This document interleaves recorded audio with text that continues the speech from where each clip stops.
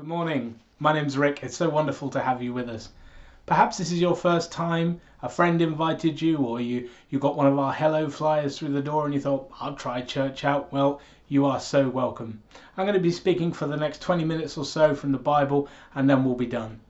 I also wanted to give a little shout out to the kids. I know many of you are watching at home, and I love seeing your parents have shared with me your notes that you've been taking in other preachers, so I'm looking forward to see some more of those. Well done. I wanted to kick off by telling you that tomorrow is a very special day. It's not just a bank holiday, it's also my birthday. And I love having my birthday this time of the year, mainly because there's always a good chance that it will fall on the bank holiday weekend and sometimes in the half term. And I just don't panic, by the way, if you were thinking, oh, I should go and get him a present. Well, you've missed the post, I'm afraid, because it's a bank holiday. No point looking on the Amazon wish list now, but never mind. And the reason I tell you this is not just to try and get more presents, so that's perfectly available to you. It's also to say that it's going to be weird, isn't it? It's going to be weird to have my birthday in the middle of this. Cheryl, my wife, tells me that she's got the best birthday planned under the circumstances that we could possibly hope for, but it's still going to be a bit odd. Last time it was my birthday on a bank holiday, which was 5 years ago. It was my 30th birthday. We'd just moved into this house, actually. We had an all-day party, 12 till 12, open house, barbecue. My dad grilled for about 8 hours straight. I actually spent the week leading up to it laying a patio because at the time we just had a sandpit in the back garden. And I really wanted to do something similar this year. It's 5 years on, I'm 35. This is going to be our last year in this house before we move to Newcastle to start a new church. I thought there's a beautiful symmetry to the whole thing. Let's get Dad back on the grill. Give him another 8 hours. The patio's already laid. But it's not going to happen, is it? And that's what we're looking at this morning. We're going to be looking at Psalm 137. I'm going to be reading from the ESV Bible, and we're going to continue looking at the Psalms in these days and starting to ask the questions, how do we deal with these days? Today we ask the question of how do we deal with the unexpected, with life interrupted? Well, I'm going to read Psalm 137. The words will appear on the screen, but if you do have a Bible with you, why not read along with me? I'm going to read just the first 6 verses to start. By the waters of Babylon, there we sat down and wept when we remembered Zion. On the willows there we hung up our lyres, for there our captors required of us songs and our tormentors mirth, saying, sing us one of the songs of Zion, which is Jerusalem by another name. How shall we sing the Lord's song in a foreign land? If I forget you, O Jerusalem, let my right hand forget its skill. Let my tongue stick to the roof of my mouth if I don't remember you. If I don't set Jerusalem above my highest joy. And I just want to deal with the elephant in the room before I go any further. Because if you have any knowledge of 70s pop culture, and I do, it's very difficult to read this psalm without a particular song going around in your head, isn't it? And I don't mean the one from Godspell. I think we all went there. We're talking Boney M. Yeah? By the rivers of Babylon. Well, I won't sing the whole thing. It's a classic German disco. If you've never heard it, check it out after this. Stay with me for a little while. Check it out afterwards. And as this was buzzing around my head as I was preparing this, I thought, well, I'll do my research. And I found out it's actually a cover version of Boney M. Did you know that? I didn't. But the original artists were the Melodians in 1970, and they're a Jamaican reggae band who wrote the song using the language of the Bible as an anti-establishment song. For them, Babylon was kind of a catch-all for authority. And the funny thing is, that's kind of what this psalm's about. 600 years before Christ, the Israelites, that's the people of God, were taken from their homes by the Babylonians and put in exile to live in Babylon under the rule of the king of Babylon. And this psalm is about the people refuting that authority and saying, no, we won't sing for you. Which, if you've read your Bible and you know a little bit about the Babylonian exile, might be a little bit of a surprise to you, because you might remember Jeremiah 29, which is it's a prophecy, a word from God to his people that says, when you're in exile, settle down, have families, build houses, farm the land, but most of all, seek the welfare of the city in which I've sent you in exile, and pray to the Lord on its behalf. For in its welfare you will find your welfare. The word welfare, by the way, is the Hebrew word shalom, which also means peace. You're to live peaceably. How do we deal with the unexpected? Well, we seek the welfare of those around us. I think exile could definitely be qualified as the unexpected, as life interrupted to the Israelites. And even though we are actually not exiled but locked in our homes, this kind of feels like that, doesn't it? Cut off from those whom we love. All our favourite pubs and coffee shops closed down. We are socially distanced from the life we knew. And so how do we deal with this time, this unexpected time? Well, God says, seek the welfare of those whom you find round you. Which means, be nice to your neighbours. Can you believe it? That's what it comes down to sometimes, following Jesus. He says, just be nice to your neighbours. If you're doing shopping, knock on and say, can I get you some eggs? If all you can buy is a 25 kilogram bag of flour, buy it and divvy it out across the neighbourhood. Post notes through the door saying, hey, can I help you with anything today? Actually, to be honest, most people's material needs are met, but relational need is still high. Cheryl and I have taken out fence panels on both sides of our garden so that we can better converse with our neighbours. At a safe distance, of course. Seek the welfare of those around you. Share your peace. And that's the big one, isn't it? Because actually the Christian message is not that you will have no trouble, but rather you will have peace amidst the trouble.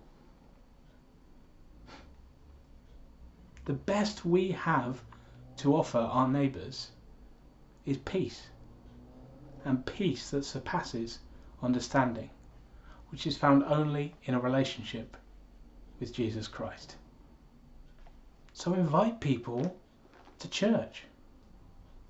It's so much easier than it ever was before. It's really just a web link. Invite people to come and meet Jesus and to receive this same peace for themselves. That's how we seek the welfare of our city. That's how we deal with the unexpected days. And God says, in that you will receive your welfare. So send them a text. Print off one of our hello flyers. Post it through people's doors. And maybe you don't follow Jesus. Maybe you've never received the peace that he offers for these uncertain times.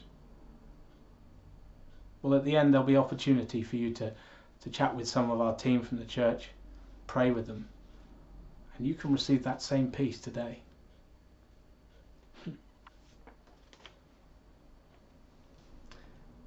So,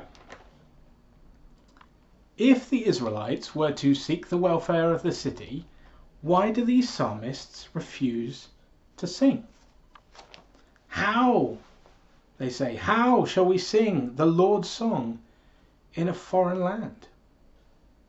Well, the answer is in verse 3, just before that. It says, for our captors,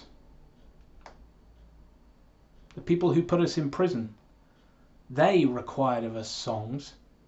Our tormentors wanted to laugh and mock us. They said, sing us one of the songs of Zion. But the psalmist knew that the songs of Zion, the songs of Jerusalem, aren't just, folk songs, cultural curios to sing to a tyrant. They are the songs of worship to the living God. When the unexpected occurs, when we are wrenched from our community as they were then and we have been now, when we are unable to commune with the people of God, we should lament that loss. We should lament it. We should feel sad about it. We should let our hearts be broken by that. I've got a trite little phrase for you this morning. Maybe it'll help you. Don't gloss over loss. Don't gloss over loss. Say it with me. Don't gloss over loss. This isn't okay. This isn't how church is supposed to be. My 3-year-old knows that. She's been crying. Bless her, she's been crying this week because she wants to return to Grace Church. We should long to be in the communion of believers worshipping God. I hope you enjoyed worship just now. It's Chris and Hannah. And I don't want to put it down. They work incredibly hard and they do so well for us under the circumstances.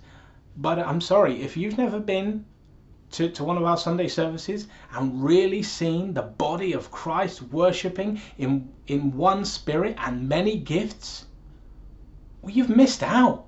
That's where my heart is. That's what church is supposed to be. What we've partaken in just now is just a foreign land version, a pale imitation of worship. We should long to return from exile. But don't gloss over loss, because this longing should actually drive us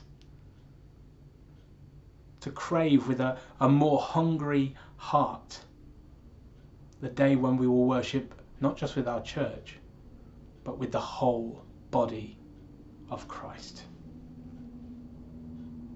You see, what we do on a Sunday physically when we're together is actually just a foreign land version of worship, a pale imitation of that great day when we, the resurrected, will stand and worship the risen Jesus Christ. How do we deal with the unexpected?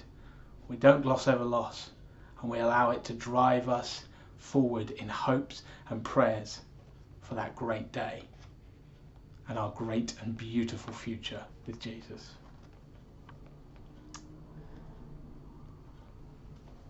Let's look at verses 7 and 9, because these are tricky. Remember, O Lord, against the Edomites, the day of Jerusalem, how they said, lay it bare, down to its foundations. And the Edomites were a neighbouring country to Israel, and they were rivals. And when the Israelites got taken into exile, they mocked them and taunted them. And the psalmist is saying, don't forget to get even with them. But then it moves on to the Babylonians. O daughter of Babylon, doomed to be destroyed, blessed shall he be who repays you with what you've done to us. Blessed shall he be who takes your little ones and dashes them against the rock.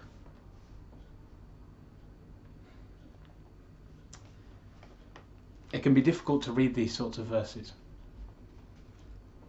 But when we do, we need to remember the purpose of the Psalms, which is not just to teach us, but to touch us. Not just to address our minds, but to kindle our emotions. In context, The Babylonians actually did all the things the psalmist had just said here. They regularly destroyed infants, targeted pregnant women, and much worse that I won't repeat here, to suppress the uprising of the people they conquered. And we know from reading the rest of the Bible that vengeance, getting even, it's not how we're supposed to behave. It's not how we're supposed to live. And yet, this psalm gives us brutal imagery to help us unlock those emotions that we're maybe not proud of, that say, I do want to get even. I want things to be put right. We have this word blessed in verse 8 and 9. We saw it earlier in the Psalms. There it meant happy. Here it doesn't mean that. It means more like to do things right. It would be right that the Babylonians are paid back for what they've done. It would be right that they receive what they have given. See, I don't know. I don't know how Corona started. I don't know how it spread so fast. I don't know how the world leaders rather, didn't do anything sooner. I don't know if they could. But I do know that there's a bit of me that wants someone to blame. Yeah? And there's also a bit of me that if I had someone to blame, I want them to receive a taste of their own medicine. To be locked down, to be... I'm sure I'm not alone in these feelings. And that's the purpose of this psalm. It meets us where we're at, but it doesn't leave us there. It meets us in our anger and our confusion, but actually it teaches us what we should do. We should cry out for justice, for things to be made right. Remember, O Lord, verse 7 says. But it also trusts in the judgment of God. It does not claim authority that it doesn't have.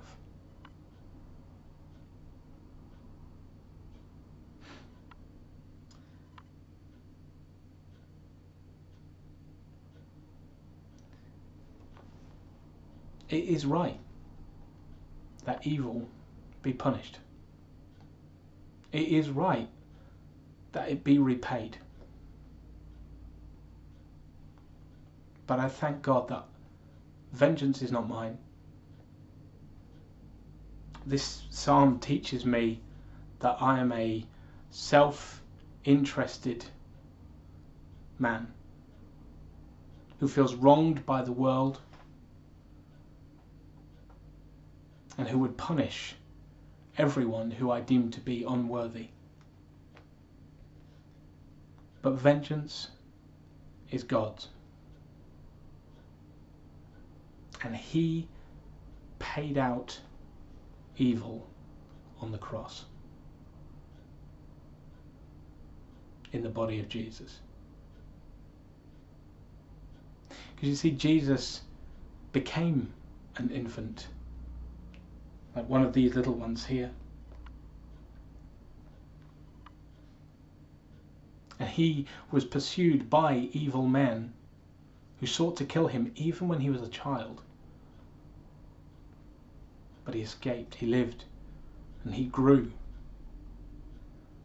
And then at the right time, he died for the ungodly. He died for the very ones who sought to destroy him.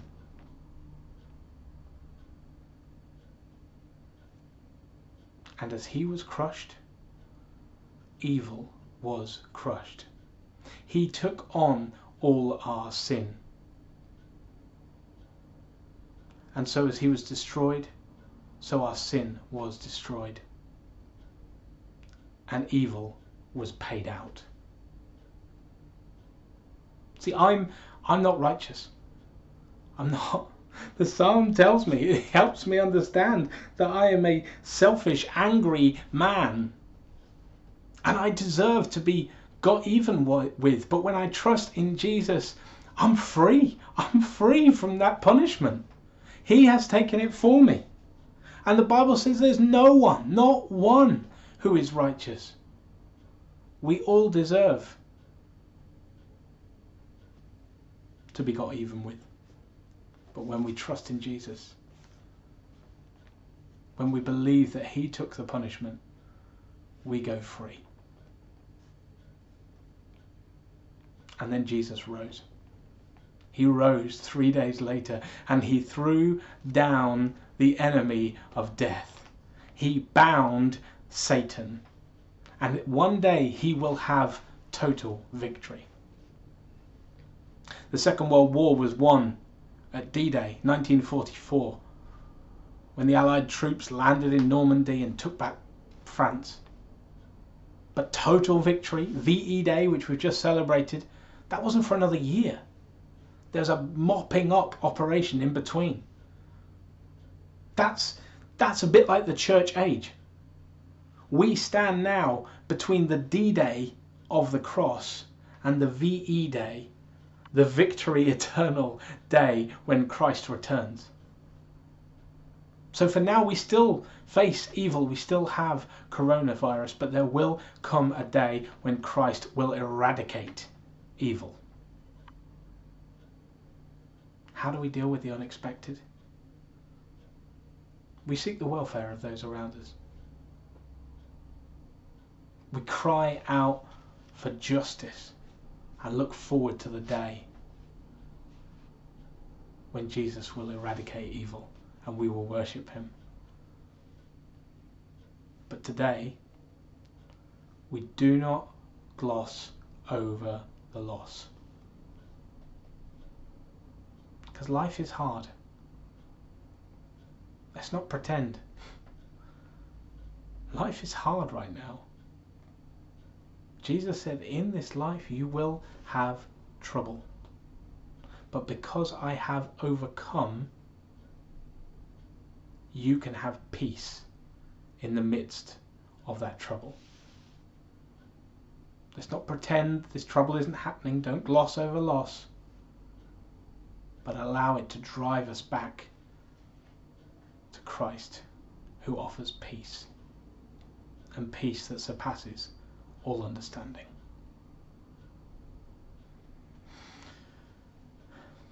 If you've never received this peace, you've never received Jesus, you've never made him your king, said I will follow you, well, there's going to be a button appear in the comments. I encourage you, just click it. You'll get to chat to someone from the team and you can receive that peace. Peace amongst the troubles of today, right where you're sat. But this peace is not a one-time offer. This is a steady stream flowing from the Father. And if you are a Christian today and you need just a little bit more of God's peace, well, why not ask for prayer? There's a prayer button you can click. The Holy Spirit is not bound by our technological limitations. He can meet you where you are. Well, that's all from me. I hope you have a wonderful Sunday and an excellent bank holiday, whatever you do. Maybe at some point I'll get to tell you how my birthday went. Thanks so much. Bye.